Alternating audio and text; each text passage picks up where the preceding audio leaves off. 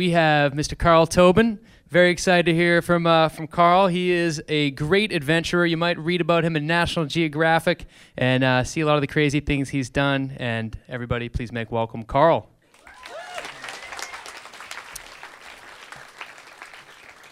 Well, thank you very much. Sweet stories going on here. Yeah, Matt talked me up pretty big, but I'm really not I'm not a real pioneer or anything, and certainly never been a homesteader, and more of a self-stopper, I suppose.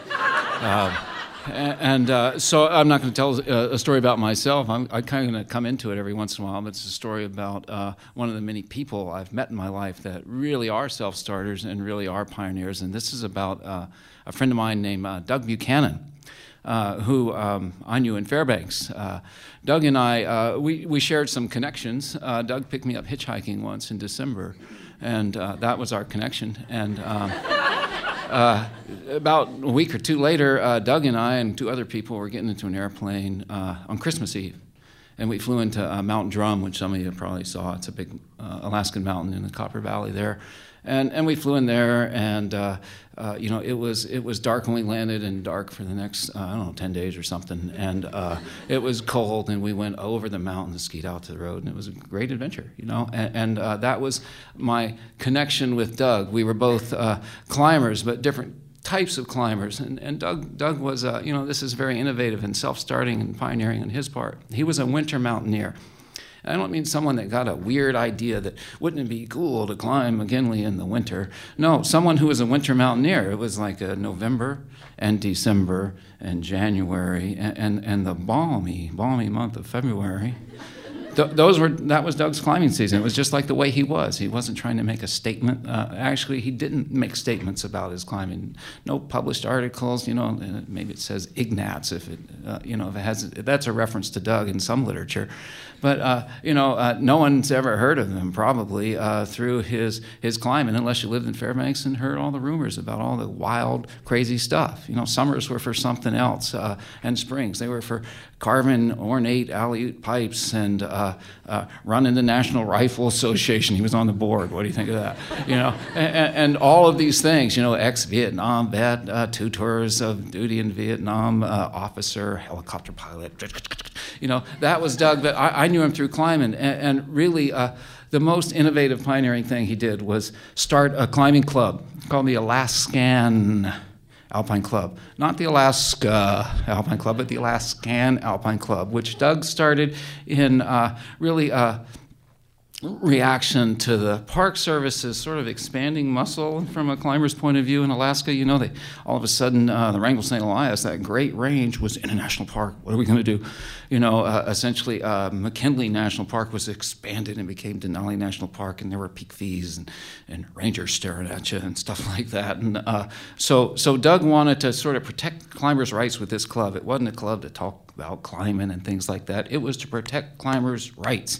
And if you get on the web, go to AlaskanAlpineClub.org or .com. I can't remember. I just clicked the Google link, and it has the bylaws there. The first bylaw out of about 8 says to be a member, all you have to do is say you're a member. Let's try it out there. Real quick. I'm a member of the Alaskan Alpine Club. So, let's hear it.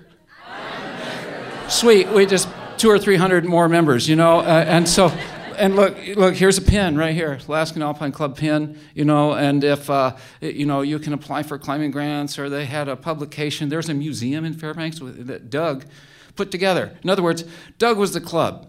Okay, so maybe this is the story of the Alaskan Alpine Club and not Doug, because the story of the Alaskan Alpine Club is all about Doug, but Doug's story is much broader than that. I'm telling you a small part of it. One thing the Alaskan Alpine Club did, Doug did, was get it accepted to membership in the UIAA.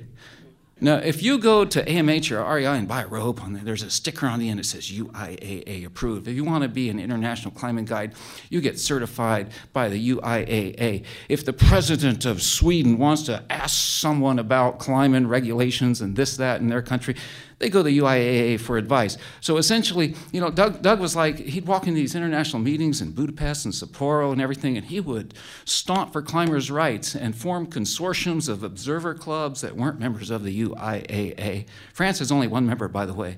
United States has another club in it. It's the American Alpine Club, and Doug, remembers the UIA. It's like Yasser Arafat walking into the United Nations, pretty much.